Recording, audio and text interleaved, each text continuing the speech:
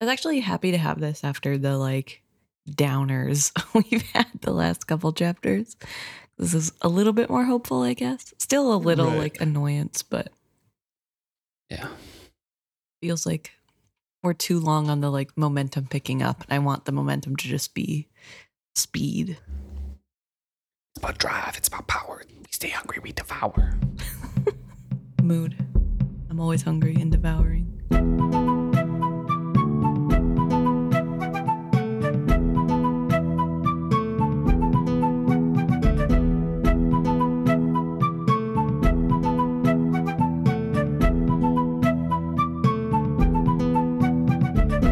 Welcome back, and thanks for listening to another episode of Is Fitz Happy? My name is Luke. And I'm Emma.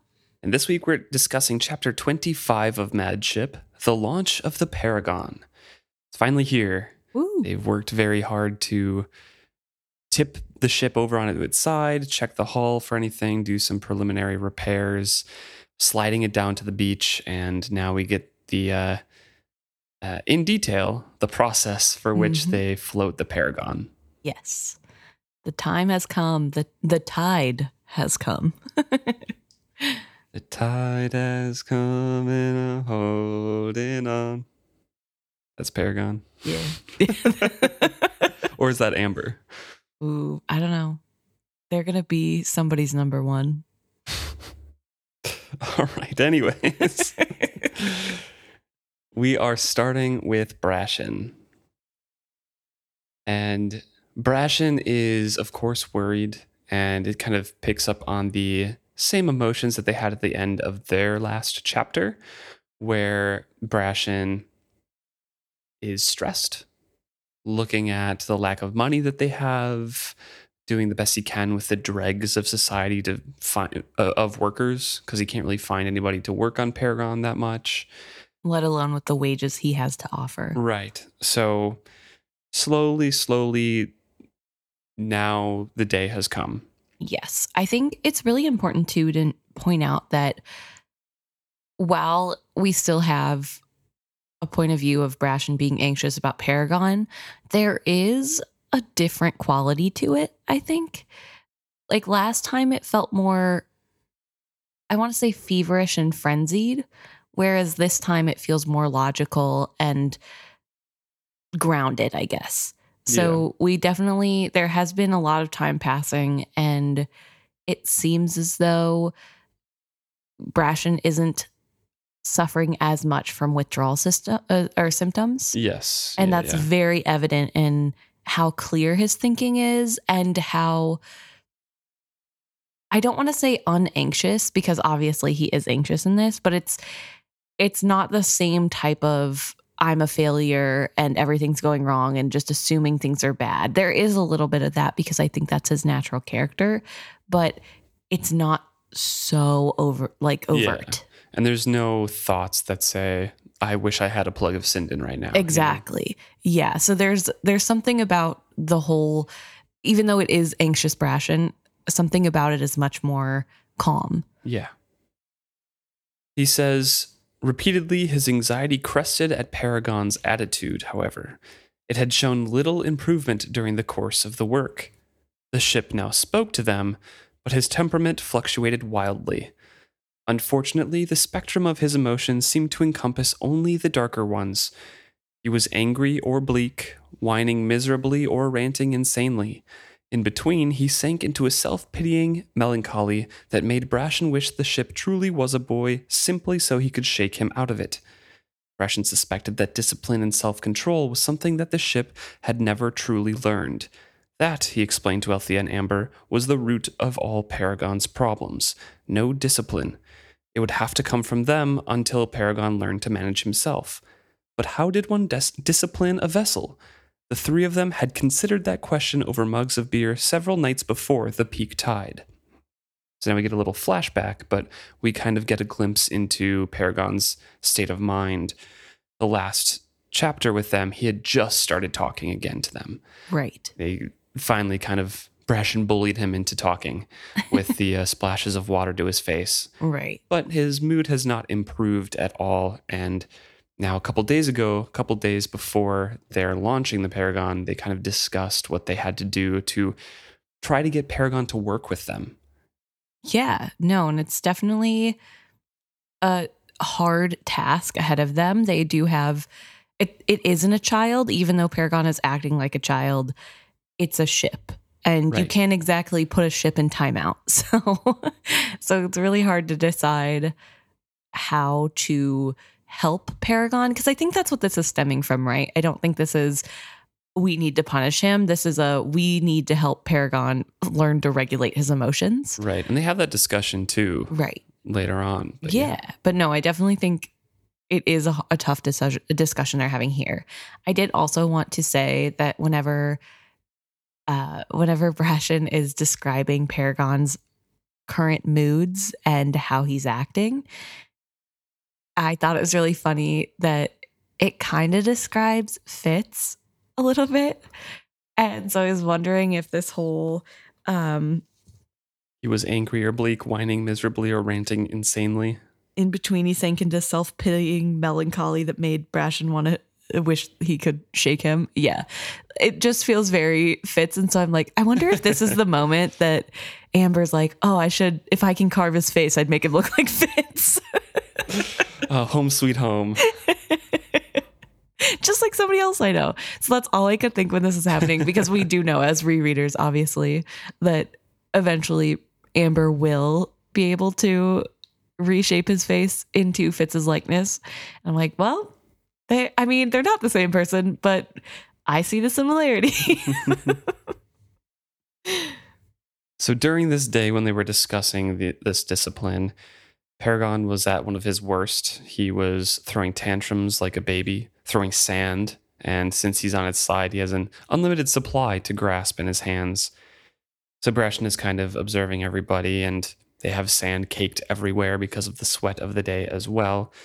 And they're just sitting, trying to ignore him. And Althea shrugging one shoulder. Brashen could see black, gritty sand trapped along her hairline. What can you do? He's a bit large to spank. You can't send him to bed, let alone without any supper. I don't think there is any way to discipline him. We may have to resort to bribes. And now, speaking on what you brought up, Amber mentions here, you're speaking of punishments. The issue is discipline. Althea looked thoughtful. I suppose they are two different things, though I don't know how you separate them. I'm ready to try anything to make him behave. Can you imagine the difficulty of sailing him as he is? If we don't make him more tractable soon, all of this work will have been for nothing. Brashen voiced his deepest fear. He could turn on us. In a storm, or a confrontation with pirates, he could kill us all. In a lower voice, he forced himself to add, He's done it before. We know he is capable. He says that, he brings up that it's one topic that they've never really openly discussed. Paragon's madness is something that's with them every single day, and they speak on aspects of it, but never bluntly considered it in its entirety. Even now, a silence followed his words. So that's where it comes in, where your difference there between punishments and discipline, Yes. what you were mentioning before. Althea doesn't have the wisdom of the years and is just thinking, it's the same thing. Discipline and punishments are the same thing. And Amber points out, like, no, we don't need to, like, hurt him. Right. Yeah.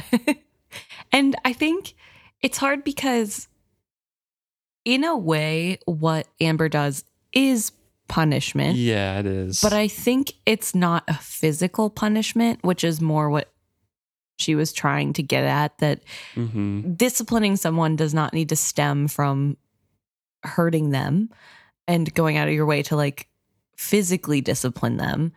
It's just more setting boundaries and saying, hey, you've crossed a boundary, and so you do not get rewarded for that behavior. Yeah, and Amber clarifies, saying discipline must come from within himself. He must desire to be cooperative, and that desire is only going to be based on what he wants. Ideally, we can hope that that is something we can either provide or deny him based on his behavior. She sounded troubled as she added, he's going to have to learn there are consequences for bad behavior. Brashen smiled and said, "That will be almost harder on you than it is on him. I know you can't stand to see him unhappy. No matter how rotten he is, you always go to him when the evening comes to talk to him or to tell him stories or play music for him." Another play music there, I noticed. Amber looked down guiltily, toying with the fingers of her heavy work gloves. "I can feel his pain," she confessed. "So much has been done to him. So often he has been left with no choices, and he is so confused. He fears to hope for the best, for whenever he has dared to hope in the past, all joy has been snatched from him. So he has made up his mind to believe, from the outset, that every man's hand is against him. He acts to hurt before he can be hurt. That's a thick wall to break through." And so she decides that she has to do what is hardest and hope it is also what's right. Right. This whole thing really feels as though Amber is the parent of Paragon. It's giving very parent vibes. But I do like the acknowledgement of you can't just continue as it is. Like, something is wrong, and we do need to give him consequences for his actions. It's teaching that you don't just get what you want all the time, no matter how you act. And so they're trying really hard. It's a good thing that Brashen brought this up, because it forced Amber to confront her enabling behavior as well. Yeah. And she approaches Paragon and's like, "You misbehaved today, so I'm not going to come to you and tell you stories. Right. And I won't come to tell you stories if you misbehave tomorrow, so you better be on good behavior." Right. Which Paragon, of course, is like, "I don't care. I hate your you. Stories. I hate you and your stories. You're dumb." So not exactly a great start, but you have to start somewhere. So that has been done. I do also want to go back to the fact that Amber looks at her gloves and says, "I can feel his pain." Because as rereaders, we know Amber is beloved. And so quite literally, Amber can feel Paragon's pain. Yeah, with the silver on her fingers. Yes. So I think that's really a really good thing, a little tiny thing to put in there for people to catch if you suspect Amber, and also if you're rereading and like, there it is. There's another sign. It's the Fool. So I don't know. I just love I love those little details sprinkled in that you missed the first time around, but this time you're like, hey. As Althea comes trudging back after that encounter, she says, "Well, that went well. I can see that his behavior will improve in no time," sarcastically. And Brashen is fearing in the present day, when they're about to launch him into the water, that might come back to haunt them, because they need him to cooperate. "Nothing more could be done until the tide came in," he says. "Everything was ready and in position, and he can't worry about Paragon's attitude at the moment. Too much other things going on. Too many other things." Yeah, and it's not just Paragon they have to worry about attitude-wise. It's body-wise as well, because Paragon has been beached for over 30 years, and it's really hard to tell on the beach what damage is done to his hull. It won't be until he gets in water that they'll be able to tell what needs to be fixed and how expensive it's going to be. Yeah, he's got a system of people set up with flags for signals. There's people in the hull ready to get on the pumps just in case it starts flooding and leaking water. And there's a bunch of other crew that is described here. Yeah, there's also a canvas put down between the planks and the crew. And I thought that was really interesting. I forgot to Google before we started this, but I was wondering if that's actually a technique used to slow down water coming in a ship, because I love to imagine Robin Hobb just doing a ton of ship her husband was a sailor, actually. Her husband was a sailor and was gone for months at a time as well. So I think she had a firsthand explanation of some of these things. Definitely, for sure. But no, I just thought that it'd be interesting to know, how accurate it is. Right. I would love if anybody knows boats. I think it is pretty accurate, because I think I recall reading some of her interviews about researching a lot for this as well. So No, definitely. And I would not put it past Robin Hobb to have done the research, obviously. I think she's more than capable, and it absolutely is reasonable. A lot of authors like the research part, I feel like. Yeah. Putting in those little details, finding a way. So yeah, no, I did find that interesting because it's like, oh, it seems silly to add that, but also that's probably a real world thing. And so you might as well just add that in there to give it more of that depth and real world feel. Mm-hmm. So Brashen is worried about the hull of the Paragon and is worried and thinks maybe he might even have to re-beach Paragon on the other side to recaulk and kind of fix up the hull if it's leaking too much water. He hoped not, but was resigned to do whatever he must to make the ship seaworthy. He heard a light step on the sand behind him. He turned to find Althea squinting out at the barge. She nodded when she saw the man on watch there. He jumped when she patted his shoulder. "Don't be so worried, Brash. It will all come together." "Or it won't," he muttered sourly in reply. Her touch and reassurance, the affectionate shortening of his name, startled him. Of late, it seemed to him that they were resuming the casual familiarity of shipmates. She at least met his eyes when she spoke to him. It had made the work situation more comfortable. Like himself, she probably realized that this voyage would demand their cooperation. It was no more than that. He resolutely quenched the brief spark of hope that had kindled. He kept the conversation centered on the ship. So, yeah, I just wanted to read that out and touch on that briefly because that's what Amber and Althea had discussed before as well, where Amber's like, you are not playing this right. Don't be so mad at Brashen when you yourself are also to blame for things. Right. At least talk to him because you're going to have to talk to him. Yeah. And also just that, like, stop making it so weird. Like, yeah, exactly. You're making this weirder than it needs to be.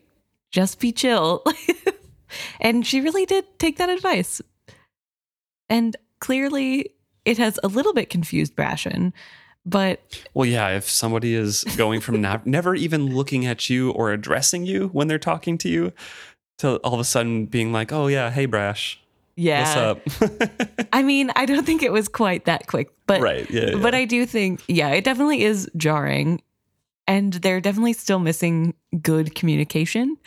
But it is nice. It's much improved. Yes, and even though Brashen is confused by it, he is still appreciative, and he is trying to keep himself from assuming that it's any sort of affection on her part. This is just a friendship rebuilding. Mm-hmm. And I actually do really appreciate that because I think it's good that he isn't just like, oh, finally she's back into me. It's not, and it's not overtly like, I'm not worthy of Althea. So I like this like weird, I don't really know what this is, but I'm just going to assume it's friendship until further notice. Yeah. And I don't know. I appreciate it. So he asks her where she wants to be for this and briefly thinks in his head that it was already agreed upon that Amber is going to be by Paragon's figurehead because they have the best connection and Amber can keep Paragon calm the longest. And Althea replies, "Where do you want me?" Humbly, she asks. Yeah. Wow. Which again, Brashen's like, who is this? Character development here. He hesitates but thinks about it and says, "I'd like you below decks directing the pump guys down there and to like seal and recaulk the hull. So that's where you can best direct the efforts." Yes. And he mentions that he understands that she wants to be above board, but he wants somebody that he can trust down there, that he knows understands what's going on and how to command people, which I think is really nice. And something that we a little bit skimmed over is that he kind of has a lot of worries about this crew because not a lot of them have been tested. Right. And so there's very few people he trusts as it stands on the ship. And most of them aren't even going to be on the ship while this is all happening. They are on the rocks following his command to talk to the people in the barge or the people in the barge. But kind of the other people they're probably fine, but he just doesn't know them well enough yet. And so I do really like that aspect of Althea. It's because I trust you that I'm not letting you get your way because I think you would be better suited for this role, which I really feel like is something Althea needs and also would respect more than just, oh, let me give you your way, or, oh, I'm just putting you here to get you out of the way. Right. It's, I trust you and I need you there. Mm-hmm. I don't know. She agrees, starts to walk away, and he says, Althea. She turns back and asks if there's anything else. He ransacked his mind for something intelligent to say. All he wanted to ask her was if she had changed her mind about him. Good luck, he said lamely. To us all, she replied, and left. And the waves start coming in, and it's time. So no more thinking, no more talking. It's time to start yelling out commands. Yeah. More importantly, no more worrying. Yes. Because what's going to happen is going to happen. And there's no time left to worry. And then we jump over to Paragon's point of view for the Getting into the water. the process. Yeah. Yes. They had shoved him down and weighted him, and now they would let the waves swallow him. Oh, he knew what they said, that they were going to refloat him, but he didn't believe them. He knew this was his punishment coming at last. They would weight him down and pull him out under the water, and then they would leave him there for the serpents to find. It was, after all, what he deserved. The Ludluck family had waited a long time, but they would finally take their vengeance today. They would send his bones to the bottom, just as he had done to their kin. You're going to die too, he said with satisfaction. Amber perched like a seabird on his cockeyed railing. She had told him over and over that she was going to stay with him through the whole thing, that she wouldn't leave him, that everything was going to be fine. She'd find out. When the water finally rushed over them and pulled her down too, she would find out how wrong she had been. Did you say something, Paragon? She asked courteously. No. He crossed his arms on his chest again and held them tightly against his body. Is there a typo in your book, by the way? When he says, when the water finally rushed over them and pulled her down, she would found out how wrong she had been, is in my book. Yeah, mine too. I have that typo. Yeah. She would found out. I didn't even notice that while reading. Normally I circled the typos. So yeah, he's still in an extremely paranoid state of mind. He is thinking that this is his punishment, finally. Right. It's come at last. And what Amber said about him really rings true here, that he doesn't allow himself to have any hope whatsoever. Right. Because he's been hurt so many times in the past that it's something that he can't give himself. Because if he does, he'll just break apart once again. Yeah, no. And it is really sad because you have this clear trauma happening with him where even with Amber, it's, you know. She would find out too. She'll find out when the time comes that she'll die too. That's what they were planning on doing all along. Right. And I do find it interesting that I guess even in this distrust, in this sense of, no, you guys are lying to me, he does have trust for Amber in saying she's going to drown with him. Mm-hmm. He thinks that she'll follow him. He doesn't include Amber in the rest of the scheme against him. Right. That they've also tricked Amber. Yes. And that's what it feels like, at least. Yeah. And I really find that aspect interesting because it shows definitely how much Amber means to Paragon and the good relationship that they have, but it also shows that he can't even admit to himself that he does care about Amber or trust Amber, because he can't imagine Amber being the one to betray, leaving him alone and drowning him. But he also won't tell her that, like he's not going to be like, oh, I know that you don't know.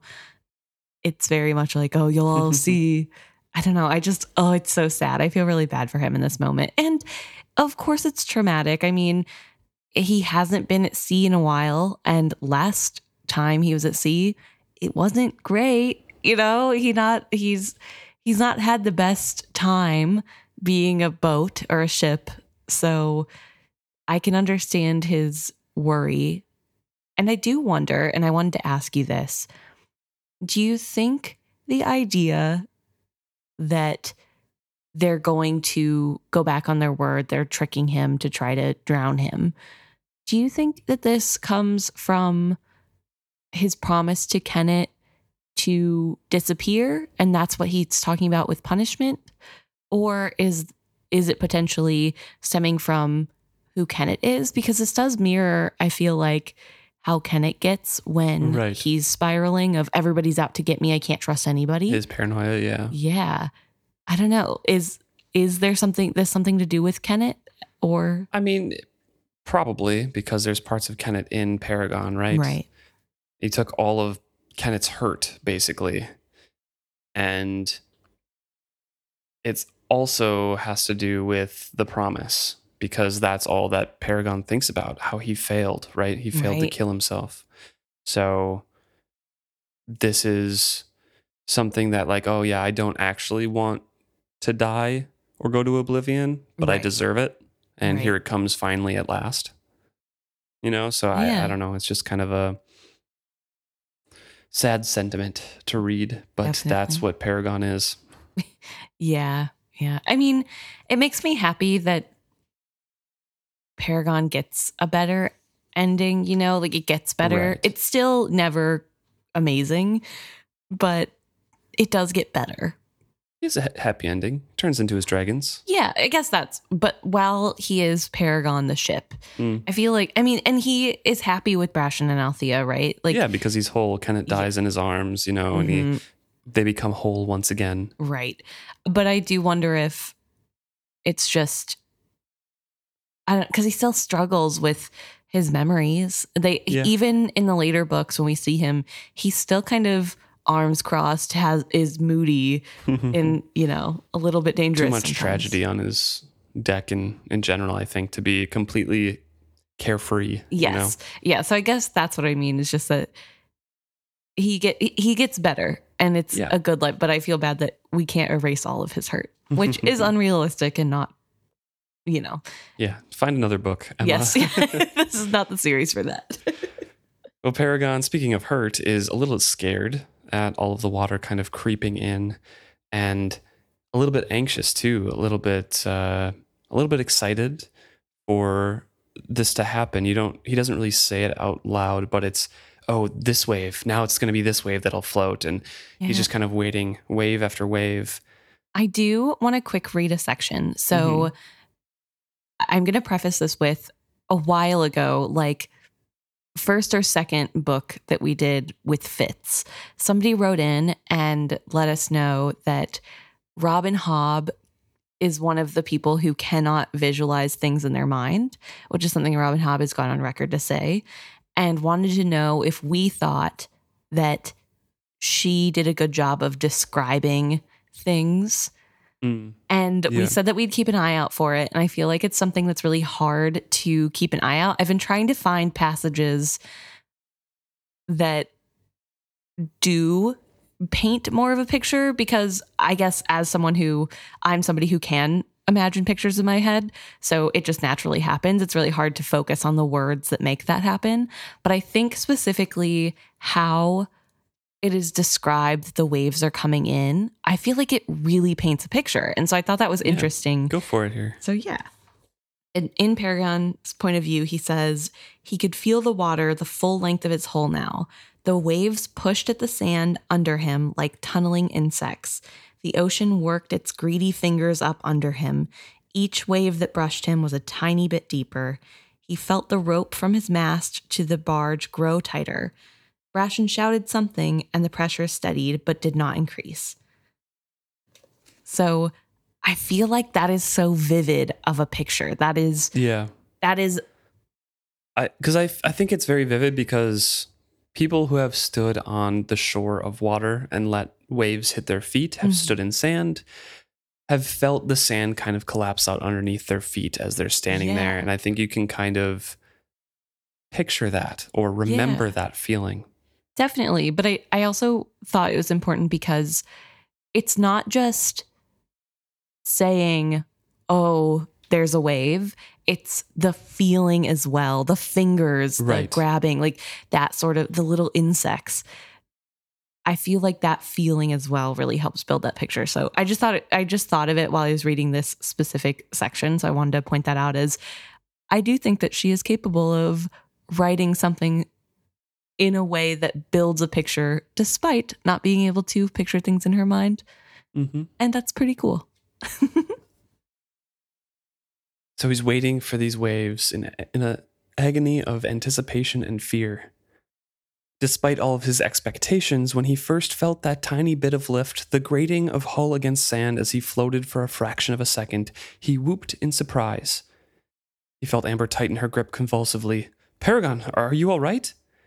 Suddenly he had no time for her fears. "Hang on," he warned her jubilantly. "Here we go." But wave after wave kissed against him, and Brashen did nothing. Paragon could feel the sand shifting under him as the sea ate at it. He felt, too, a great stone revealed by the retreating sand. "Brashen," he called out in annoyance, "get onto it, man. I'm ready. Tighten that line. Have them put their backs into it." He heard heavy sound of splashing, and Brashen comes up to him and says, "Not yet. It's not quite deep enough yet." "Cark you if it isn't. Do you think I'm so stupid I don't know when I'm floating? I can feel myself starting to lift on every wave, and there's a damn big rock under me. If you don't start moving me down the sand, I'm going to be pounded up and down against it soon." "Easy then. Don't get excited. I'll take your word for it." "Clef, signal them to get started. Slow and easy now." "Screw that. Tell them to put their backs into it now." Paragon countermanded Brashen's order. "You hear me, Clef?" They had damn well better be listening to him, he thought savagely. He was tired of them treating him like a child. The line tightened, and Brashen calls out, "Heave," and they're starting to work. Yeah. I think this is a really good depiction of, first of all, how quickly Paragon's mood can change, but also how much we have underestimated him as a character, I think, because it's really easy to forget that he does know stuff. He is an adult. He is a live ship. Yeah, he's a live ship. He's been around for 100 years, question mark, that he's been awakened for. So he is capable and knows what he's talking about. And so I really enjoy this little interaction where he's kind of annoyed because it's like, "Okay, Brashen, do your job." And he's nitpicking and backseat driving for Brashen. And I love that the relationship is there, that Brashen's like, "Whoa, okay, I get that you're excited, but I don't think it's time." But Brashen still does listen. He is showing that trust of, "Okay, well, if you say it's time to go, then I guess we'll have to." And yeah. I really like that. I really like how it shows that they are really close, that this is a good relationship. Right. And I think, gives that hope for the reader of good things to come. But Paragon doesn't know everything. And he's worried that the plan that they have set out isn't going to work. He's like, this roller, the log that they put under here isn't going to help. It's going to act as a wedge. And it also shows in the next scene that Brashen does know what he's doing because he says heave, and all of a sudden he's up on the roller and sliding towards the ocean. Exactly. So. Paragon gasps in the shock of it because it's cold. Ghastly cold after his years of lying out in the sun, and he gasped with the shock of it. Steady, it's going to be all right. Take it easy. They'll right you as soon as the water is deep enough. Hang on, it's going to be all right." So he's still kind of on his side, but he's in the water and he's floating right now. Right. And they need to get him a little bit deeper, and they have a buoy set up that he needs to get past before they right him. But Paragon, of course, is blind. He's scared and he's moving. All those years he was blind on the beach, in the same familiar surrounds for 30 years. And now all of a sudden he's moving with no sight. Right. So each wave as it hits him is rocking him, and both design and his own instinct tried to bring him upright, but the counterweight on the mast was holding him over. So he's kind of getting anxious about that too. He's just like, "Cut me loose. Right. Let me go. We need to get going." Right. And Brashen's just trying to calm him down. Yeah, there's definitely that scare. It's scary, to have that unknown and the potential of danger coming that he can't sense. Like you just said, it's not like being still on the beach. Mm-hmm. There was some sense of knowing what was supposed to be around you and being able to sense when things were coming towards him. But now, would he be able to do that? What does that look like? He doesn't even know where he is because he hasn't seen it with his eyes. So he doesn't even have a memory of this. It's just a really scary time and he's starting to panic. And like you said, there is that buoy, but he isn't aware of that. Brashen, to calm him, is talking him through it. Is talking him through, explaining there is a buoy. And once we get past that, I will put you upright, but you need to be calm until then. And I think that really hits him of, I can't see that buoy when I just have to trust. It's out of my control. Yes. Yeah. And so, yeah, definitely a hard time for Paragon to put his faith in Brashen. Mm-hmm. And while that is happening, while that's on upper deck, we have Althea below deck taking control, saying we're not putting on that much water, but still making sure that people are doing their jobs and keeping them in line, and is being very firm. Yep. And then, as Paragon is finally wondering, like, why wouldn't they let him come upright? He's kind of getting more scared and more scared without the lack of control. Brashen finally gives the command, and slowly Paragon rights himself.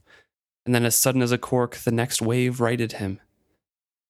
Cold water suddenly washed against him and below him on both sides. For the first time in over 30 years, he stood straight and tall. He flung his arms out and gave a roar of triumph. He heard Amber echo it in a wild laugh, even as within him Althea shouted in alarm. "Get on those pumps, now! Brashen, let go the canvas as soon as you can." He heard the thunder of feet and wild shouting, but he didn't care. He wasn't going to sink. He could feel it. He stretched his arms, his back, and his shoulders. As the water bore him up, he extended his awareness throughout his body. He could almost feel how his planks and beams should go. He took a deep breath and tried to bring himself into alignment. He listed suddenly to starboard. There was a cry of surprise from Amber and an angry roar from Brashen. He lifted his hands to his temples and squeezed. It was the same old thing. Something was wrong inside him. His parts didn't go together right. He shifted again, ignoring the groans and the squeaks of his wood as the planks worked against each other. Slowly, he began to stabilize. Dimly, he was aware of the frantic work going on within him. Men manned the pumps, trying to keep up with the water streaming in through his sprung seams. He felt the sudden press of canvas against his planking. Althea was shouting at the men inside him to hurry, hurry, get that oakum tamped into place. He could feel his wood starting to swell. Abruptly, he bumped into something, and Brashen was shouting, throw a line and make it fast. He's groping around, but Amber starts talking to him through that. He's just like, yep, we're just tying you to the barge. You're okay.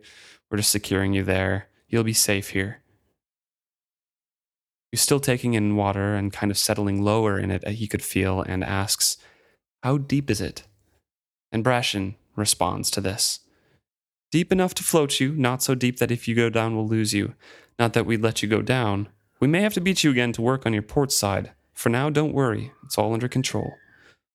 And has a jubilant voice as he says that. So Paragon, a little bit worried, very happy that he got righted and is in the water. And we get an insight into how his parts don't fit together, because we know that he's made out of 2 wizardwood logs. Yes. And for some reason, his one personality that is overriding the other 2 cannot have them work together. Yeah. To completely form and move his planks around into alignment. Easily, at least. Yeah, and it's really interesting that he mentions same old problem. So this is clearly something that is an ongoing issue that he had before. Mm-hmm. But this is the first time we're hearing about it. And that whole, it just doesn't fit right. Yeah, but he's trying. He is trying to fix things and get things together. It's really interesting reading this chapter as someone who doesn't really know anything about ships or how they even work, to hear that, like, oh, the wood is swelling, and so they have to put stuff in the holes, but they have to also remove the stuff from the hole, the oakum from the holes, because the planks will swell to fill the hole. But yeah, no, so there's a lot going on that's a little bit over my head, I think, whenever I read it, but I was like, yeah, this sounds right. But from what it seems like, he's doing pretty okay. He's confident he will not sink, or at least he was a little bit ago. He's slowly getting used to it, and pipes up to Amber, saying, "I'm afloat again. I guess that makes me a ship and not a hulk." "I guess," Amber agreed easily. She had been so still and silent he had almost forgotten her. Unlike all other people he had ever known, she sometimes became transparent to his senses. He knew, without even reaching, where Brashen and Althea were. A moment's reflection, and he could locate every nameless worker on his deck or in his holds. But Amber was different. She seemed, he thought to himself, more contained and isolated than any other human he had ever known. Sometimes he suspected it was deliberate, that she only shared herself when she chose to, and then only in a limited way. Not unlike himself, he reflected, and then frowned at the thought. "Is something wrong?" she asked. "Not yet," he replies. She laughs lightly as if he jested. "So, are you glad to be a ship again?" "Glad or sorry, it makes little difference. You will do with me as you want to, and my feelings about it will not matter to anyone." "I admit, I did not believe you. I did not think I would float again. Not that I particularly wanted to float again." Of course, Paragon being Paragon, he's crabby all over. Yep, he's turning again to his thoughts of curmudgeonness. Yes, he's pouty. He doesn't want to admit that he's happy about being in the water. He's back to being crabby. But I do, before we dive into his moodiness, want to go back to his thoughts about Amber not being someone he can sense as well as other humans. Mm-hmm. Same as the wit. Mm-hmm. Is this, do we think, something inherently about a white prophet that they are just so different, they're not the same, so it's different to sense than other humans? Yeah. Or is it a skill that white prophets learn in Claris to hold themselves so tightly inside? No, I think it's inherent to being a white. Okay. And I can see that kind of set up in like a world building point of view is in the ancient times when the whites were actually whites and not like 128th white Right. or whatever the fool is. When pureblood whites were there and dragons were there, dragons are putting their presence out on everybody, right? Right. And the opposite would just be contained. So I don't know. Yeah. I feel like that just makes sense to me. And we do, I mean, Beloved does say on multiple occasions, I believe, that they're not human. Yeah, no, that, they're not. They're a different species. And when Fitz heals him at the end of Tawny Man, he remarks on that as well, because he's inside his body trying to like go through his organs and stitch things up and heal him, right? And things are just a little off. Yep. Yeah. So there is differences. So I guess, I also am of the belief that it's just an inherent white thing. But I was thinking, I wonder if it's because they're meant to, I don't know if interfere is the right word, but they're meant to interfere with what is going to happen in the world. They kind of control the path, right? And so they can't be of the path. Because like with wit, for example, with the wit, Fitz can feel basically everything except for rocks, right? And sometimes can feel a glimpse of the fool, but Beloved just isn't fully on the radar. And so, I don't know, it really gives that otherworldly special being property of that like sense of they know what's going to happen. And so they're not of the world. They're just in it. I don't know. I like it. So Amber is kind of speaking up in what she thinks is Paragon's best interests and trying to get him into continue to stay in a good mood, saying like, no, your feelings do matter. You know, somehow I do not believe that you truly wanted to remain on the beach there. Remember, you once angrily told me that you were a ship and ships are meant to sail. You weren't growing there. I think this is going to be good for you. You were close to giving up and believing yourself a failure. Her voice was affectionate. Suddenly, he could not stand that. Did they think they could force him to do something and then pretend it was for his own good? He laughed harshly. On the contrary, I knew I had succeeded. I'd killed them all, every one of them who tried to oppose me. You are the ones who refused to believe me a success. If you did, you'd have the good sense to fear me.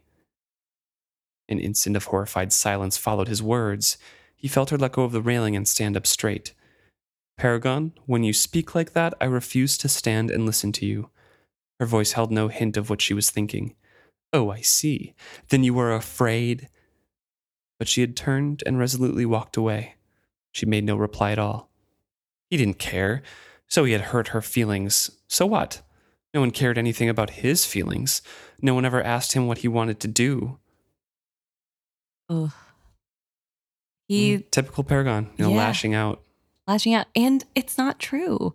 Amber especially does clearly care and does ask what he wants all the time. Mm-hmm. So it's this weird little, like, putting himself in that shell of hate to, like, nobody cares about me. I'm the only one who cares. I don't have to care about them.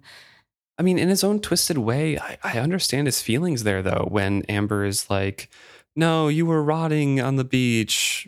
You'll see, this is going to be good for you. We're doing this to you. He has no, like, agency or real choice in the matter. Right. And then he's like, what, they're just going to force me to do this and then pretend it was good for me? I understand his feelings. Definitely. Right? No, yeah. But also, it is good for him. Yes. No, I don't. I think how he feels is definitely valid, especially because he hasn't been a very big fan of what's going on. He has been very vocal about not wanting to do it. Right. However, it's hard with Paragon because that wasn't really an option anymore. Mm-hmm. And Amber previously did give him the option of staying in the sand or going back out to sea. So I think if there was the ability to give him more of a choice, it would have been handed to him. And like you said, it is good for him. It will be good for him. And it's awful to hear that from people who are doing things that you don't want them to do. But yeah, in this case, I think it's true. Mm-hmm. I do feel bad for Paragon here, but I also want to bring up his line. I knew I had succeeded. I'd kill them all, every one of them who tried to oppose me. You are the ones who refuse to believe me. Do you think he's being honest here? In his own way, yeah. Because he's talking about how, like, oh, you were close to believing yourself a failure and then trying to turn it into like a scary thing. Like, no, Mm-hmm. I was a success. Mm-hmm. Me killing all my crews, that was a good thing. I succeeded in my task. And I think in his own way, he's saying like, yeah, because he killed the crew, Ygritte's crew. Right. Because Kennett poisoned them with wizard wood in their drink or something like that. Mm. And that killed all of them. So I guess Paragon did kill them. He's killed other crews before, and we don't know what happened on those decks. So Right. I can only take him at face value and say, like, in his own twisted way, they opposed one of his 3 personalities. Or maybe 5 personalities, depending on the boy, the young adult, the adult, and the 2 dragons, Right. We don't know which one that would be. We don't know why or how, but I'm taking that face value there. Yeah. I was going to say, I think that he is being very deliberately vague with his words. Yeah. By making it seem like it's about the people, the Ludlucks or that crew that he left Bingtown with. But like you said, I think it's more about Ygritte's crew, and they did oppose him by hurting Kennett. By hurting Kennett and by thinking there was nothing he could do to stop the situation. Mm-hmm. So yeah, I definitely think it's one of those things where he's trying to scare everybody, but I think he really means this. I think he does find getting rid of Ygritte's crew a success. And because he has parts of Kennett, it wouldn't surprise me if it's those parts that are that proud of it, that are like, I did this. Because Kennett kind of did. I mean, like you said, it also has to do with Paragon and directly involves Paragon, but I think, yeah, it makes sense to me that that's something that he would actually be proud of, but would be able to use to scare people because they don't know the story. Yeah. Well, he had a witness to that conversation with Amber. Clef was standing there the whole time. And Clef asks, "Why are you like that?" He doesn't respond, and Clef once again asks, "Why are you like that?" "Like what?" Paragon finally asks in annoyance. "You know, all us mad or crazy fightin', saying stuff to be mean. How else do you expect me to be? Joyous that they've dragged me out here, all excited to go off on a harebrained rescue mission with them." He felt the boys shrug. "You could be." "I could be? I'd like to know how." "It's easy. You decide to be. You decide to be happy. I should just forget everything that has been done to me and be happy? Tra-la-la-la, like that?" "You could. Look at me. I could have hated every one of them. I decided to be happy. Decided to take what I could get. Make a life out of it." A pause. "It's not like I'm going to get another life. Got to make this one work." "It's not that simple," Paragon snapped. "Could be," Clef insisted. "Ain't no harder than deciding to be all mad all this." The boy sauntered away slowly. His bare feet scuffed lightly on the deck. "But it's a lot funner," he called back over his shoulder. And it's a good point, because Clef could have been living life incredibly angry at anyone from Bingtown. Yeah. He was taken in a slave raid from his family, and his family died during that. But instead, he just kind of latched himself onto Brashen and said, "Well, this is my life now." Yeah. And he's choosing to stay in the moment and choosing to be happy. It's as simple as that, of just not letting yourself wallow. Mm-hmm. And I mean, obviously for some people that's easier than others, but I he's think coming at it with a boy's naivety of, Paragon's complex issues. Yeah. But it's a good perspective. Yeah. And there is truth to that. Yeah. It is mindset, right? There's other things too, obviously, but mostly you have to decide you want to be happy. You have to decide that you'd rather spend your time being happy than angry. And that's only a choice you get to make. Mm-hmm. And like Paragon says, it's more fun to be angry. It's easier for Paragon to be angry. Well, Clef says it's funner to be happy. That's what yeah. Okay.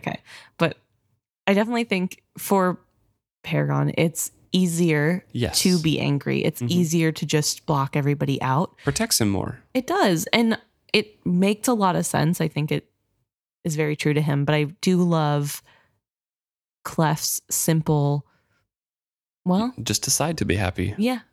Just choose. You only have this life, which is a little bit funny knowing that he is a reincarnated dragon, 2 dragons reincarnated. So there's more than one life for Well, they didn't at least quite dragons. get to be reincarnated. But we know they will eventually. Yeah, not yet. So. But no, and also, again, basically reincarnation of the 3 Ludlucks who died on his ship. So, I don't know. Very interesting. But yeah, I don't know. I really love it. And I love that Clef is the one to do it, because it feels a lot more sincere and like it's coming from a place of understanding, I guess. Right. Because Clef has gone through something similar.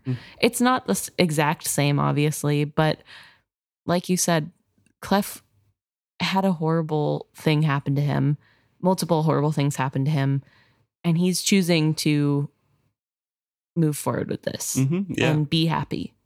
And I think that's really brave, and I love it.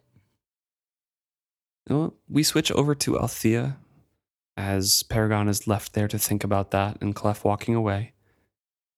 And Althea, we catch up with her on the inside of the hull where she was directing the men, resealing the hull and recaulking and everything like that and running the pumps. And she thinks that they've done a lot better than she originally thought that they might. But the people on the pumps are getting tired, so she needs to go tell Brashen to find replacements and meets Brashen on the way down with those replacements. So we get a little insight that Brashen is very good at running things as well there. And that they're in sync, I think. Yeah. It really shows that, like, they know what's needed. Mm-hmm. So they get a little update on how the ship is doing. Althea says the wood is swelling fast, but the Wizardwood does that. If he were any other live ship, I'd say he could apply himself a bit and close up half the leaks, but with Paragon, I fear even to ask him. For fear he would do exactly the opposite. How is he? Brashen scratches his head and says, I don't know. When we were getting off the beach, he was yelling commands and suggestions as if he were eager to be afloat again. But like you, I'm afraid to assume that is so. Sometimes all it takes to plunge him into a foul temper is to assume that he is in a good mood. I know what you mean. She met his eyes, commiserating. Brashen, what have we let ourselves in for this time? While he was on the beach and he was our only hope, it seemed a viable plan. But now that we are out here, do you realize how completely we are in his power? He holds our lives in his hands. For a moment, the sailor looked very tired. His shoulders sank in discouragement. Then he drew in a deep breath. Don't stop believing in him now, Althea, or we are all lost. Don't show him any sign of fear or doubt. Paragon is more child than man. When I give Clef an order, I don't watch him to see if he'll obey. I'd never let him believe he had more power over me than I had over him. Boys can't deal with that. They'll be groping for the limits until they find them. They only feel safe when they know where the boundaries are. She tried to smile at him. You speak from experience? The smile he returned her was a sickly one. By the time I found the boundaries, I had fallen off the edge of the world. I won't let that happen to Paragon. He pauses, looks as if he's going to say something more, shrugs, and then turns and walks off. So I really like that, again, we have somebody trying to parent Paragon. Yeah. This time it's Brashen instead of Amber. And again, a lot of parallels between Brashen and Paragon's stories, which is kind of a main theme for Brashen's chapters. Yeah, definitely.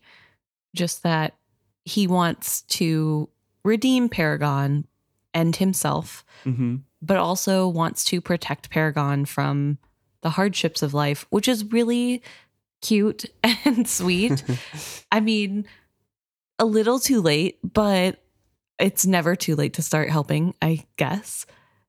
But yeah, just a sense of it's coming from a place of care, not wanting to control. Right. And I think that's really important about it. Well, Thea is thinking through everything, sees Brashen turn back to work, and she's like, oh, I got work to do as well.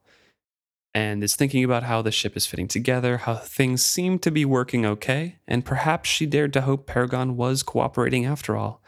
A live ship could do much to maintain himself if he chose to do so.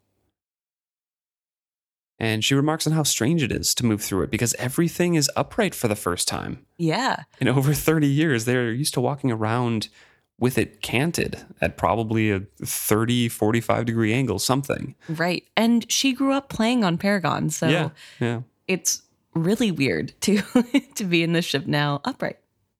There are some repairs that need to be done and maybe even replacements of some of the things that have slid out of place or broke. Like the stove. Like windows that can wait, but they'll need to be replaced as well. And the master stateroom had suffered likewise. Amber's chests of belongings had spilled. A vial of scent had fallen and smashed, leaving the room reeking of lilac. As Althea stood looking about, the future became real to her. Amber would have to move her things out of here and assume the humbler quarters befitting the ship's carpenter.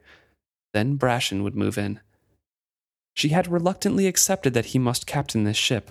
She did not agree with any of his arguments. Her reasons were more personal. When they recovered Vivacia, she would need to be able to step off Paragon's deck and assume command there. If she were captain of the Paragon, that would prove very unsettling to a ship that was already flighty. Whoever sailed out as Paragon's captain must stay with him for the return journey. It would have to be Brashen. And I want to pause there and ask, didn't Brashen say that as one of his reasons? Yes, he absolutely did. That's what I thought. Althea. She didn't agree with any of his reasons, except for the one. Well, this was her personal reason. Exactly. You know? She thought of this all on her own. Uh, To be fair, I think he specifically only said that she would need to be with Vivacia. Vivacia eventually.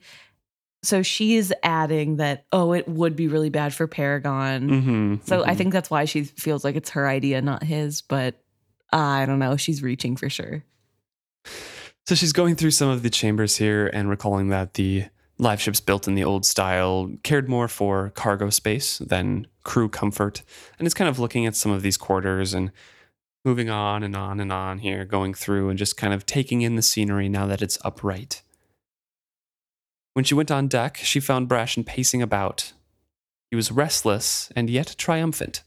He turned to her immediately. "We're holding steady. There's still water coming in, but no more than a 2-man pump crew can keep up with. I think by tomorrow morning he'll have tightened up. We've a bit of a list, but a proper ballast should handle that." There was a light in his face she had not seen since he had sailed on Vivacia under her father. His step was brisk. "Nothing has cracked, nothing sprung. Our luck on this is almost too good to believe. I knew live ships were tough, but this beats all. Any other ship that had been beached for 30 years would be rot and kindling." His exuberance was contagious. She followed as he strode about the ship, pausing to shake a railing to see how much give it had in it, or open and shut a hatch to see if it was still square. There was still a great deal of work to do on the Paragon, but most of it would be refitting rather than rebuilding. "We'll stay with the barge for a while to let his wood swell, then we'll move him to the west wall to finish."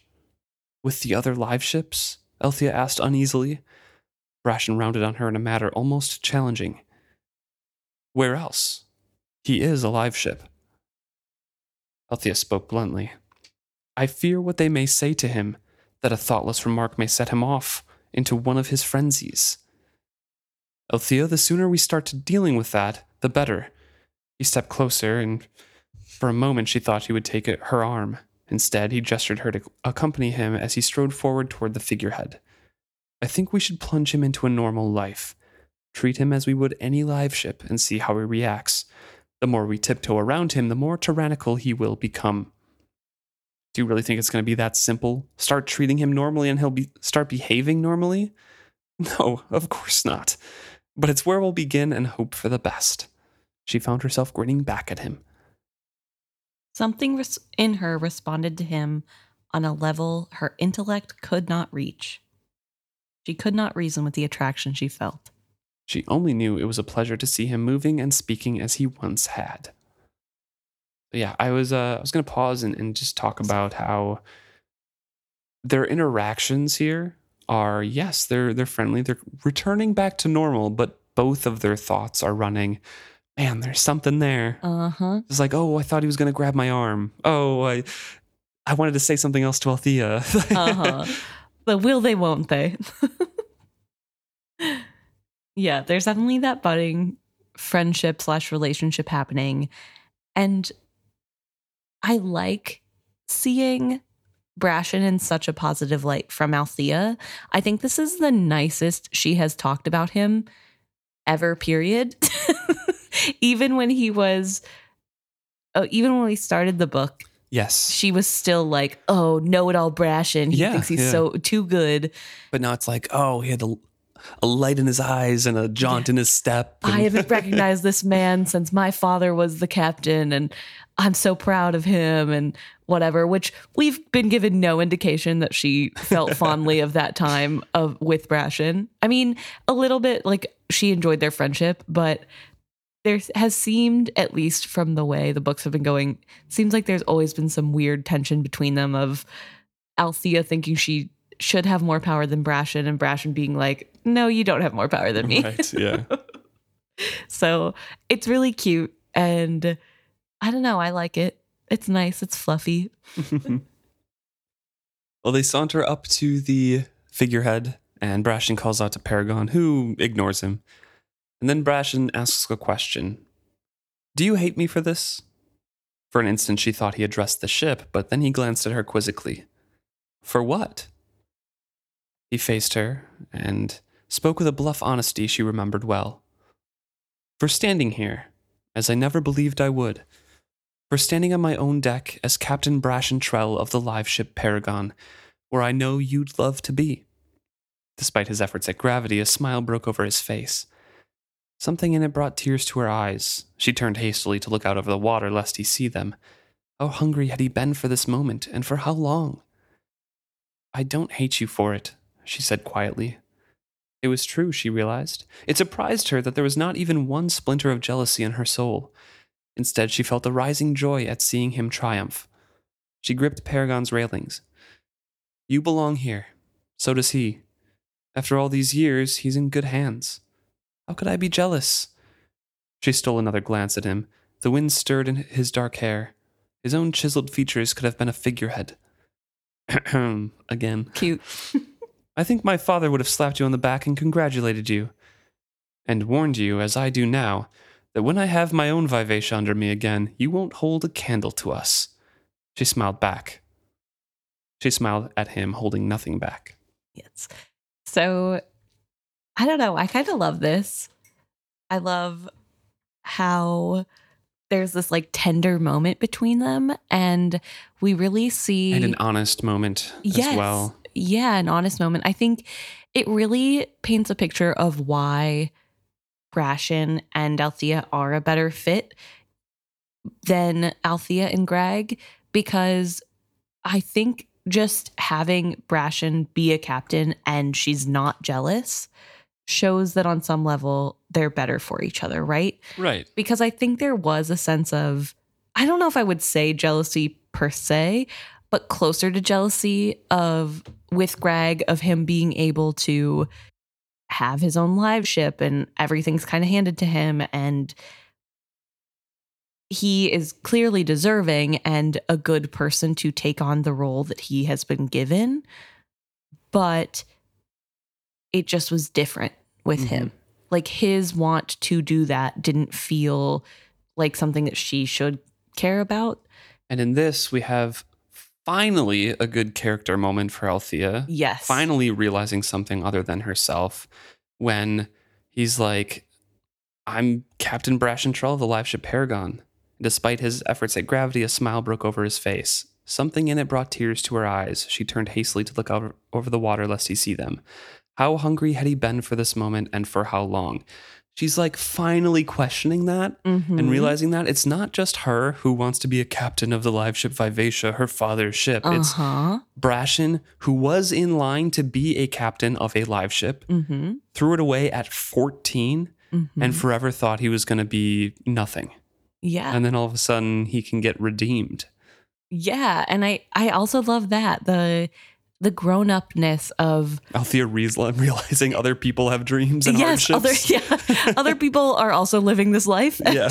She's not the main character anymore. No. Yeah. It is really refreshing. I think it's what makes this scene so good, maybe, and so easy to like, because there isn't that, well, he doesn't really deserve it or whatever well, I would be better as captain. Yes. She drops that and realizes, oh, Brashen has stuff that he wants, and I'm so glad that he got it, you know? Yeah. Yeah. I never thought about that, but it makes me happy to see him achieve that. And I don't know, something about that. Like you said, I think it is a really good character growth for her, especially after having her humbly ask what she is needed for instead of telling Brashen what she's going to do. Which actually makes me think on Brashen's character and really appreciate him, because in all of their arguments and from his point of view, he never once thought like, why her and why not me? Yeah. He always was like rationally like, yeah, you should be captain eventually, but there are reasons why like you can't just be a woman sailor and like, for safety reasons. But like when she was arguing against it, it's just not like I need to get my own. Right. It was, there are specific reasons that you can't. Yeah. He wasn't coming at it from like, oh, because you're a woman, I don't believe you could be. Or I want to be a captain first. Right. It wasn't like that selfish kind of. Yeah. It was more, okay, I get it, but like you got to learn more. You can't just be a captain. Yeah. And then when they were arguing about Paragon, it was like, there are good reasons why you can't. Yes. Yeah. No, I agree. I do think it speaks volume to the character of Brashen that he isn't selfish in that way. Yeah. To be fair, he probably could use being a little bit more selfish considering how low his self-esteem is. Right. But I don't know. I think they're good counters in that way to each other's personality. They really, she flies high and he makes sure that she doesn't get burnt by the sun, you know? Well, the last point of view of this chapter, we jump back over to Paragon, and it's kind of right before they walk up to the figurehead to begin with. Yes. So Paragon heard them coming, and he's thinking like, oh, they're just gossiping. They'd always rather talk about him than to him. They thought he was stupid. They probably thought it was no good talking to him about anything. So he didn't feel a bit sneaky about listening in. So he's about to listen in, and then he pauses. And it was not only their words that carried more clearly to him, but their feelings. He lost his irritation in a brief sense of awe. Yes, he could feel them much more clearly now, almost as clearly as he could have felt one of his own family. He reached toward them very cautiously. He didn't want them to be aware of him, not just yet. Their emotions were strong. Brashen was heady with triumph, and Althea shared it. Something more was there, too. Something else passed between them. He didn't have a word for it. In some ways, it felt like the salt water soaking into his wizardwood planks. Things were resuming their rightful places. Lines that had been skewed were coming back into true. He sensed the same adjustment between Brashen and Althea. The tension between them was one they accepted. It acted as a counterforce to easiness between them. He tried to find a simile for it. Like wind in his sails, without the force against the canvas, he could not move. It was not a tension to be avoided, but one to be courted, as they did. And it wasn't till Brashen leaned over the railing and spoke to him that he realized how close they had come, because he is marveling that he felt a connection with somebody. Yes. Not quite family level, but getting close to that. But it is close, and there is more of that sense. And I did want to bring this up too, because I find this really interesting that we just had that chapter with Ringsgold who said, they didn't leave me alone even for a second so that I couldn't remember who I was. Mm-hmm. They filled me with their memories and washed over who I once was. I didn't even have a chance of remembering. And here we have Paragon, who was left alone for 30 years. And I guess we had that little hint that he potentially knows that he was a dragon or what, two dragons. Yeah, when he tried to drown himself and sink to the bottom, serpents talked to him. Yes. And he knows about the serpents, but we don't know how much he actually knows. I think we find out later. I just don't recall it off the top of my head, but I think he knows more than people think. Yeah. So there is that, but he's still distinctly Paragon. Yeah, because I think it's because he has parts of Kennet in him. And I think it's because like that solidifies him so heavily, and he's so scared of both of the dragons. Yeah, that's that fair. are like driving him mad, that if it was a single dragon live ship that was left alone without the trauma of like having one of your partners in there, just for some reason, a live ship, I think they would remember more. Okay. And maybe be more like Bolt later, like Vivacia becomes Bolt, and just a little bit more like dragon taking over kind of thing. But I think Paragon is centered around the human and the humanity and his pull between all of the personalities and all of his beings because of Kennet. Okay. That's fair. I was also going to mention that Paragon himself several times mentions that while he's on the beach, he just feels off. Like he can't remember things. He's disappearing. The memories are leaving. And that doesn't necessarily seem to be something that is remedied by even Amber living on him. I mean, it helps a little. He is able to recall more things, but he still isn't recalling everything. Because it links to the logbooks.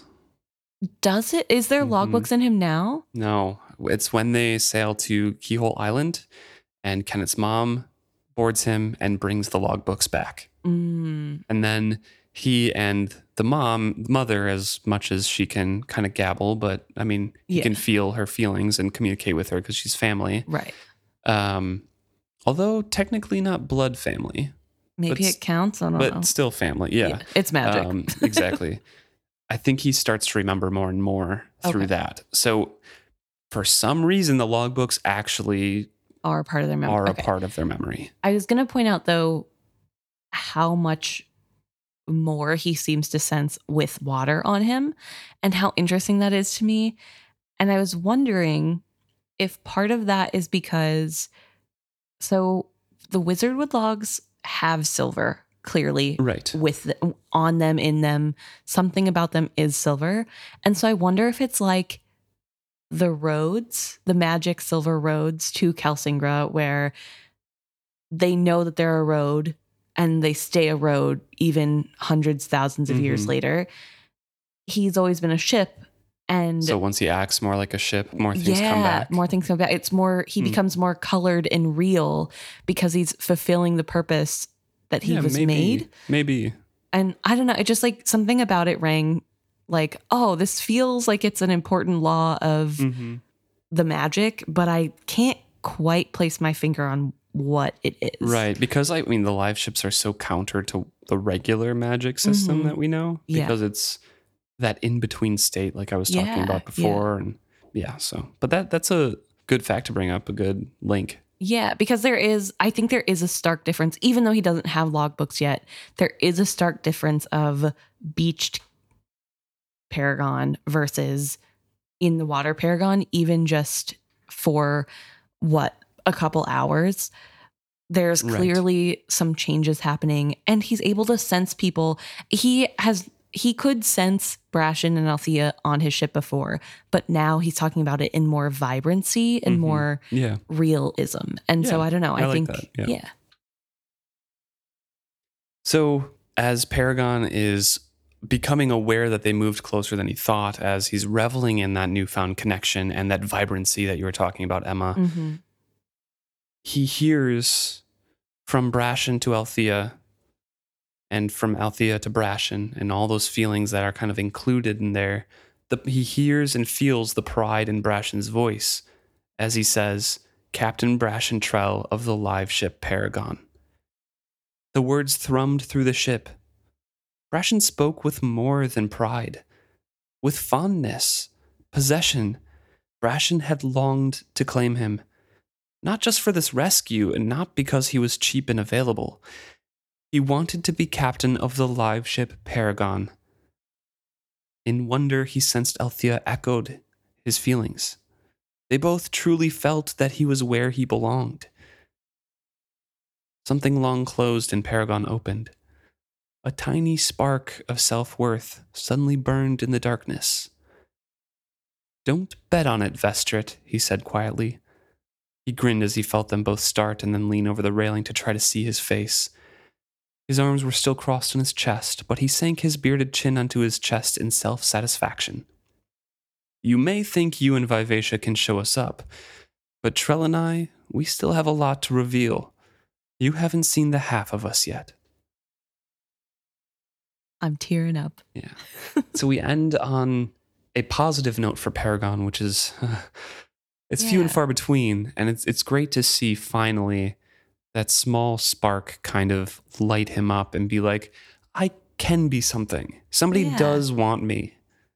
And I really love that he is connected enough to these two people that he is able to really feel that this isn't fake. They're not trying to trick him. They're not just doing what they want to do and saying, well, it's good for you. And despite his paranoia, he can't deny them because he can feel that sincerity. Exactly. He can tell how excited they are for Paragon and for Brashen and how much Brashen wants this because it's Paragon, not just because he wants to be captain, not just because this is needed, because he loves Paragon. And I'm like crying because it's so sweet. I don't know. I just love that Paragon gets to feel that love and accepts it, because I think that's the most important part. I think he could still feel that and say, oh, they're trying to trick me. But instead he's kind of like, okay, maybe I can choose to be happy here. And I love that. And I love that Hap got to help with that. Clef, sorry.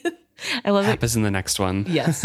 I love that Clef got to help with that. And I love that he's able to have a warm, fuzzy moment. I don't know. He Right. deserves it. If anyone deserves it in this series, it's Paragon.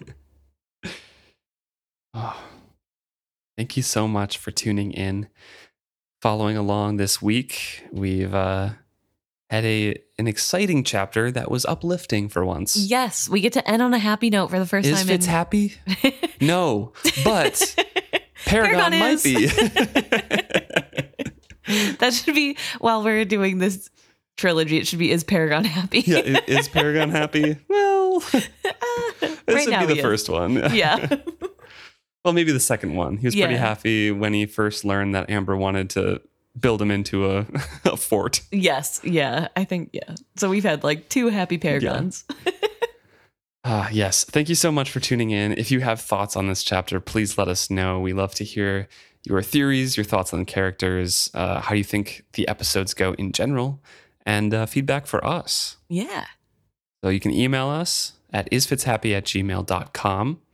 You can find any of our links on our website, isfitzhappy.com. There are links to all of our social medias like Facebook, Instagram, Threads, Twitter, YouTube. All of those are on that website and more. And please rate, review us, and recommend us to fellow fans that you know. We're out there. We're hoping to speak to more of you. So Yeah. thanks so much for tuning in. See you next week.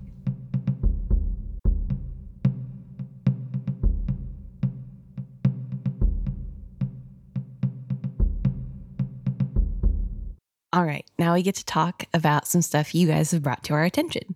My favorite part. We're going to start today with an email we got from listener Anna, who is writing in about kind of just a commentary on Hobb's ability to make these characters so real.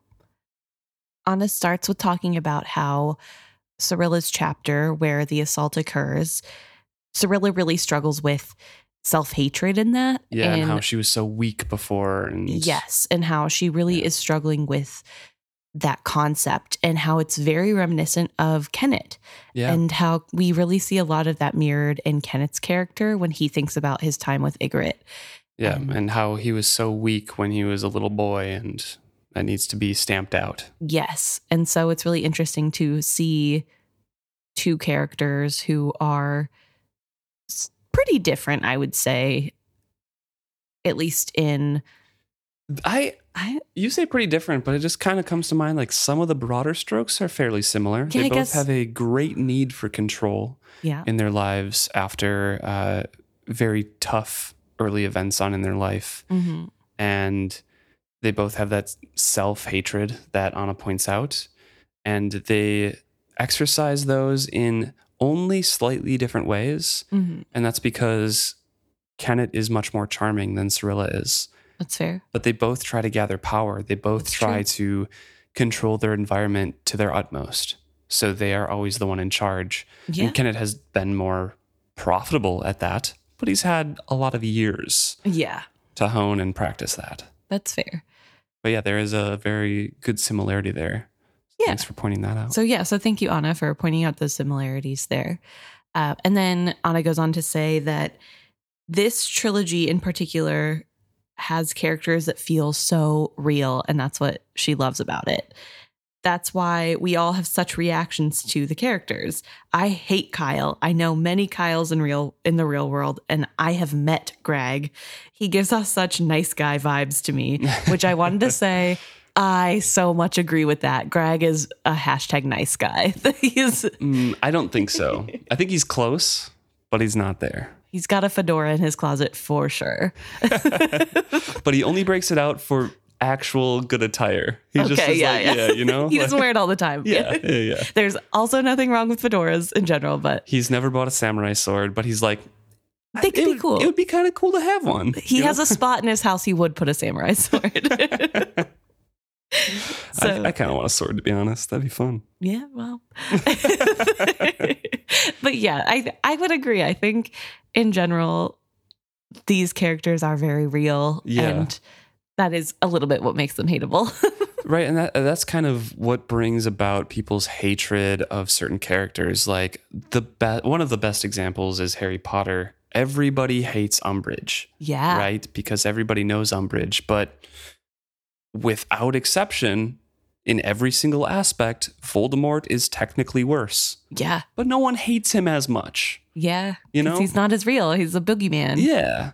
You don't know Umbridge. Voldemort. Yeah. People have met Umbridge. And the same with Kyle, like we have Kenneth out there who is awful person. Yep. Extremely awful person, but not many people meet real psychopaths and know their inner feelings because they don't have any, right? Or their inner thoughts. But Kyle, everyone knows a Kyle. Uh-huh. Yeah. No, and I agree. I would say that's true. It's these characters who you could spot in every day. Like, we all know a Malta, like we all know some kid.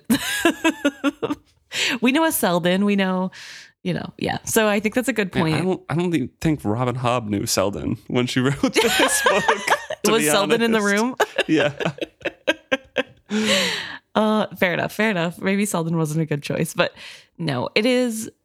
I do think that that's a good point, that this trilogy really does have those standout characters, especially the hateable standout characters. Yes. So, yeah. Anna's last point in this email is being interested in how we're going to discuss the final trilogy, which is, as they point out so kindly, going to be 10 years or so in the future, which is probably true. They're talking about how Silver can turn the dragon cocoon logs without the dragon body into dragons. Yes. Anna says, that felt like the most "it's magic, don't ask questions" part of these books to me. And I agree. I would agree. I think it's something that I've been thinking about a lot, this book specifically, of like, how do you retcon that? How is there an answer that the soul can turn into a physical body? Or I guess it's not the soul, but we have another email we do want to get to, but I think this ties into an Instagram message that I would kind of want to jump over to right now. Yeah, let's do it.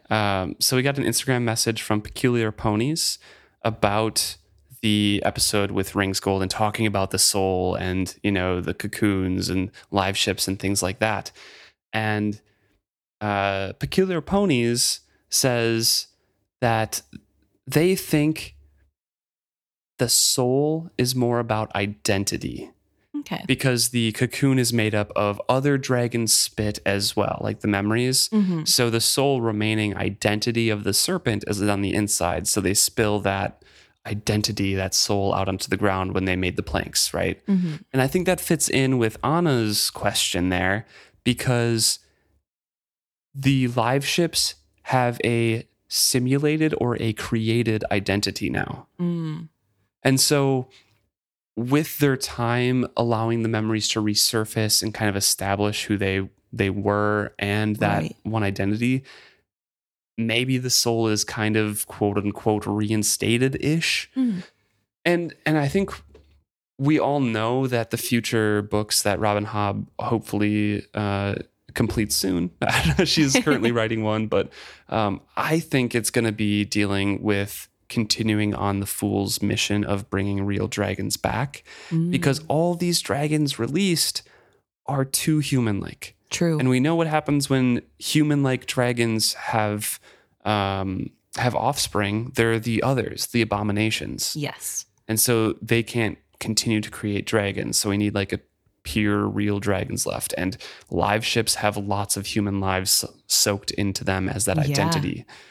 So I think that's, yes, it's magic-y and it's hand wavy and it's like, hey, now these dragons just fly up off of the water because silver and magic, but I think a kind of mechanical standpoint, they have their identity reestablished, and I think that fits perfectly in with Peculiar Pony's post that they think it's more identity based, and it's similar to like caterpillar cocooning, where it kind of the body turns into a liquid goo, and then reassembles into a dragon, Yeah. No, yeah, definitely. So it's something that we'll be on the lookout for. We obviously won't have time to get into it until like Right. Anna so lovingly says 10 years from now. And honestly, the magic part of that does not bother me. I That's like fair. books with hard magic systems and soft magic systems, and I'm not afraid to just be like, yeah, it's magic. Cool, let's move on. That's fair. Yeah, I'm definitely the kind to want an answer of like, well, what do you mean that happened? Why? If you guys haven't figured out by now. But thank you, Anna. Yeah. Yeah, thank you, Anna and Peculiar Ponies. As I said, we kind of skipped over one email, so we'll jump back to an email Yes. from Jonas, I believe. Yeah, and Jonas is writing in about how dragons and humans communicate. Yeah, this is kind of piggybacking off of our conversation about how do they understand language, what's going on, do they communicate just by skill? Is it vibes based? Yeah, exactly. So Jonas is agreeing with Emma's take here that it's pretty much most likely through the skill itself and that they're just connecting on a mental level. And I do want to say, I think I argued against, I agree with you as well. And I think in that episode, I argued against a point that I was making up hearing. And when I was listening back while editing, I do agree with you that, and want to revisit the point of dragons can talk to anybody they can connect to with their magic. And Right. again, we say skill loosely because Right. That's just what we... yeah, it's dragon magic, which I think is slightly separate. It really depends because they literally consume skill, pure Right, skill. So exactly. it's got to be related. But they can communicate with anybody who has that capacity. But people like in the final Perseverance does not have the capacity and cannot hear dragons. Yes. And so I think that's what you were hinting at and talking around. And I kind of was off on a tangent or Yeah, that's okay. talking about something else. So yeah, I just wanted to chime that in there. And Jonas does agree or lean towards what Emma was saying. And Jonas says, I think it's more about essence, meaning, intent, connection, and not human language. However, if this is true, the live ships who turn into dragons, do they understand Bingtown language? Or maybe dragon magic and skill makes them understand the language through the intent and through the connection with whoever they're communicating with. So there's like a last question in there as well, but before we move on, that brings up an interesting point because we talked about dragons understanding a language, and I brought the bards, and Jonas says, yeah, I think they just get that through the connection and the intent and the feeling in their mind through that connection there. But live ships have a human mouth and spoke human languages out loud and listened, knew the language, absorbed human lives. Will those dragons know language? My guess is yes. But their dragon mouths won't be able to form it. Yeah, I would agree. I think they're definitely... So I don't know if it matters. Yeah, I mean, yeah, ultimately. But I mean, I think a big thing is live ships speak and people who are not part of Bingtown can hear them speak and see them move. Yes. And so I think that's especially a big factor of they for sure know whatever language Bingtown people speak, if not more languages, if they've traveled a distance port. Mm-hmm. So absolutely, in my mind, that means that would carry over because I think the live ship dragons would carry over. Yeah. Yeah, because I think a big part of dragons is that they learn from all the memories they gather. Right. And I feel like that would just make the most sense to me that they could. But like you said, maybe they're not able to form the words. I don't know. Maybe you could talk with a dragon mouth in human words. It would just sound weird. I'm just trying to imagine, like, if I had a dog-shaped mouth, would I be able to form the same words? It would probably sound funky, but potentially they could. I don't know. Very hard to say. Although birds can talk, so I don't know. All I'm saying, it's possible. Could happen. Definitely possible. But I don't know if that would really matter at all. Yeah, because it kind of seems like they get enough out of the communication through vibes. So the last sentence here in Jonas's email is: could a very skilled skill user, this is like almost a tongue twister, could a very skilled skill user skill so well with someone to overcome the language barrier and understand the other despite not having the same language? I want to say yes, and I don't think they have to be that skilled to do so. And I will tell you why. Yeah. Because Verity is able to confuse the Red Ship Raider ships. Yep, the Islanders. And the Islanders, and he doesn't have to speak in a language to do that. Right. He is giving them an idea in their head. Mm-hmm. But I think Jonas's specific question is about communication, not necessarily misleading them with what they see or what they feel, because that's mainly, I think, what Verity was doing. Right. But I still agree with you that I think that, yes, a skill user could communicate, but I think since skill users they're just so much less powerful than dragons, it would either have to be a mutual connection, or that skill user, as Jonas says, would have to be very skillful or very powerful, like Verity at the end of his days with the silver on him. Because he could, there's a few times, I think, in Assassin's Quest where he just kind of didn't say anything out loud, but Fitz clearly heard him in his mind, and they had a connection, obviously. Right. And spoke the same language. Yeah, I think it's something like that, where it would either have to be a mutual connection between the two, them reaching out to one another or letting the other in, or a very, very powerful skill user. But I think it is possible. Because it would be the same kind of thing, right? That's what Jonas is talking about. I think we both subscribe to that vibes-based communication with dragons. So it just makes sense that could translate, although to a lesser ability, to skill users as well. Yeah. Yeah, I don't know. I definitely, I think it's possible. I think skill seems to transcend barriers, but I would agree that the ability of current skill users is probably not there because of the years of destroying all the information and making them weaker. Like maybe Galen could have done it if he wanted to for whatever reason. And maybe he did. I mean, don't they communicate with the Pale Woman to let her know stuff through skill? I think that was, I don't know if it was through skill at all. And I guess she does speak their language anyway. So and she is not skilled. It was Kebble Robred who was a skilled catalyst.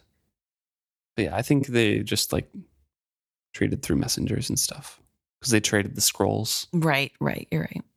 Okay. Well, either way, I definitely think it's possible, but I don't know that they have to be that skilled to do it. I mean, if anybody is just not protecting their mind, they're vulnerable to skill. And therefore, if you found somebody who was capable of being open to the skill in a far away enough country that you had no idea what their language was, I think you could still communicate with them if they didn't have a barrier up, even if you weren't that powerful. Okay. Yeah. But you'd have to be very powerful to do it to somebody who did have a barrier up, obviously. Right. Yeah. So thank you, Jonas, for thinking of those questions and bringing that up. So we have also have a direct message from listener Hedwig, who has two different things that they were talking to us about. The first thing is for episode 181 about the Rainwild sympathy bells. Yeah, that's the bell that rang across the bridge, and Greg could hear it in the cabin when Althea crossed that bridge. Yes. So Hedwig says, were the Elderlings super advanced in physics, and did they suss out how to harness quantum entanglement? Is that how these bells work? By connection between entangled particles? I would like to stress I know virtually nothing about quantum physics. And also brings up maybe Elderling Wi-Fi. Yeah, it's an interesting thing, and I think that's explored in a lot of fantasy books, and I kind of like it subtly brought in here just on a crackpot theory as well. But we love a tinfoil hat theory. Yeah. A lot of fantasy books or even sci-fi books-ish kind of portray, is magic just science, super advanced science that we don't understand, or is it magic? So it's kind of fun to bring that in there. Yeah. I'm not really sure what I believe. All I know is that I believe in this world it's magic, personally. Yeah, that's fair. Just magic. I don't know. I know my grandma has one in her driveway. Lives on a farm, has a really long driveway. And whenever you go up the driveway, there's a bell that rings in her house from a sensor on the road. Yeah, not a physical bell. No, like these would be. But yeah, not a physical bell. But that's what I think of whenever digital. Yes, whenever I think of that chapter in that scene, I think of that bell. Mm-hmm. And as a kid, it did feel like magic. Whenever there would be a bell ringing in the house because a car drove up the driveway, I'd be like, "How does it know?" So I don't know. I still don't know how it works, but I love the idea that it is just that the Elderlings have figured out quantum physics. Right. Hedwig also has some thoughts about Devad. Yeah, about Devad Restart and kind of wondering what's going on in his head because we don't really get to see that. Yeah. And why he decides to do what he does in general. And Hedwig has some theories on Devad's ancestor, how their ancestor must have moved to the cursed shore wanting a fresh life, a new lease on it, and that's why they chose the name Restart. Yeah. Yeah. So, the fresh start, restart. So Hedwig asks, is Devad trying to live up to that family name, philosophy, and motto? And that's interesting. I mean, it's obviously based on a prediction in itself. Right. But I like it. No, I definitely agree. I like the idea of the name having a significance to what the original family thought. Right. And then also that sort of sense of pride of I'm being what my family has always stood for, which is starting new, starting fresh, and keeping with the times, changing. Mm-hmm. Which he's doing it in a morally awful way, but he is one of the only traders willing to even consider that they need to change their ways. So, right. Yeah. And that's kind of, I mean, I'm curious on if Hobb thought about like the ancestor thing or was just going by, this is a good name for this character. Like, again, I'm going to bring up Harry Potter. Like Remus Lupin is a werewolf, you know? Yeah. Or Sirius Black turns into a shaggy black dog. Right. Know? Yeah. It's just kind of like a name that specifically fits that character, or was she thinking of kind of that ancestor, the predecessor, moving out there and restarting their life, and Devad's like, I need to do the same thing. Yeah. I don't know. Another question to ask Robin Hobb that we'll never know the answer to, I guess. Yeah, definitely. How much thought did you put into the lineage of the Bingtown traders? I mean, I like the idea that there was a little bit of thought, like Ludluck. Right. Like that would be a great thing to change your name to if you're moving to a new place. Like, I'm lucky. And did that come from the Kenneth being a Ludluck and him talking about luck all the time? So Robin Hobb is like, oh, they should be named Ludluck. Or did the name come first? And then that's why Kenneth talks about luck, you know? Right, yeah. And his father was nicknamed Lucky, you know? I don't know. I don't know. But I do like it. I'm trying to think of any other. First, the chicken or the egg, I guess. True. Yeah. I'm trying to think of any other traders who have names, or old trader families that have names that would denote their characteristics, but I can't think of a word close to Vestrit that's like a attribute. Yeah. I don't know. But either way, I like the idea. I like the thought process. So yeah, thank you, Hedwig. Yeah, thanks, Hedwig.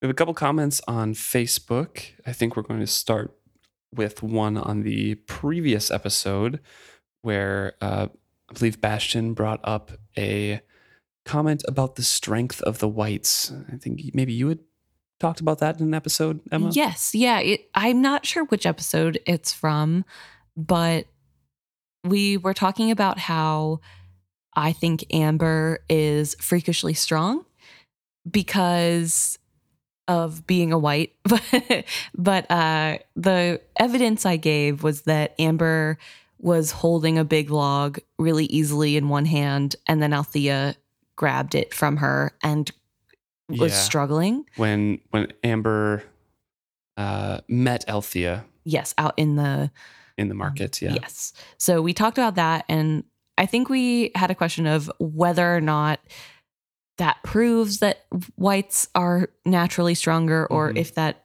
even shows that it was heavy. We don't know how strong Althea is. So, although, but Brashen came with some evidence here. Yes. So, Fitz often described the Fool as scarily strong, and when Fool describes the whites of old, he notes that they were extremely tough. When Civil Brazinga, who is like 16 years old, goes all out and attacks him on Aslevjal, Beloved pacifies him without issue, taking him in an iron grip. A better example is when Pale Woman is trying to seduce Fitz. Fitz catches on to her use of skill to entice him, so he tries to strangle her. However, she breaks his grasp without too much trouble, after which it takes 3 of her forged soldiers to get Fitz to settle down again. So yes, whites are generally stronger than humans. Maybe we got fact-checked in the same episode like 2 minutes later. Maybe the Pale Woman does have skill. I forgot about that. Yeah. Yeah. So, I don't know. So I think, thank you for bringing up those examples. Now we know that they're freakishly strong. Yeah. Because I think also all of the whites that we see, at least Beloved and the major ones, Pale Woman and the ones that are in the 4 seats that are in charge of the servants. Yeah, the servants. They all are described also as being really like thin and wispy and lanky, I guess. Right. Yeah. Like I picture like ballerinas where they have that, like, they look really petite and yet have that strength, the hidden strength. And I just find that concept really interesting, that their race in general is super high powered. So thank you very much. Yeah. Thanks for answering that question for us. Then we had some comments on our last episode that we just put out, episode 183, and they were mainly around the question that Emma posed. Would you rather be a serpent wandering the sea and slowly losing your memory, or a live ship forced to forget who you are from quote-unquote birth? And a lot of these responses here are impossible choice. Yes. Yeah, it is. But Amy does say, I would rather be a serpent because at least they are free. In a sense, the ships are slaves. Agreed. So a lot of people are like, I have no idea, because that sounds awful either way. Yeah, I feel like it's so hard because either way you lose yourself. Right, yeah. But I think personally I would prefer to be a live ship, because at least then I wouldn't know that I lost part of myself. Yeah. It's like sad as that is. True. Like, even if I'm a slave, at least I don't really know it. You'd have companionship who values you. Yeah. You'd have a purpose. Yeah. Serpents are just kind of... They're sad. They're anxious. They've got anxiety for sure. Yeah. I mean, what's going on? When am I going to get picked up? Where are the providers? Like, but that's definitely a good point. Just not being blissfully unaware of your issues has its perks. Yeah. In that choice, at least. Yeah, in these 2 choices specifically. Like, I think I would rather not worry about starving to death. Yeah. So thank you everybody who participated in the questions and who sent us in their thoughts and theories. As always, we love hearing from you guys and seeing what we have missed or things that you are really excited about or corrections. We love all of it. So please keep sending them in because we really like hearing from you guys. Hope to hear from you soon.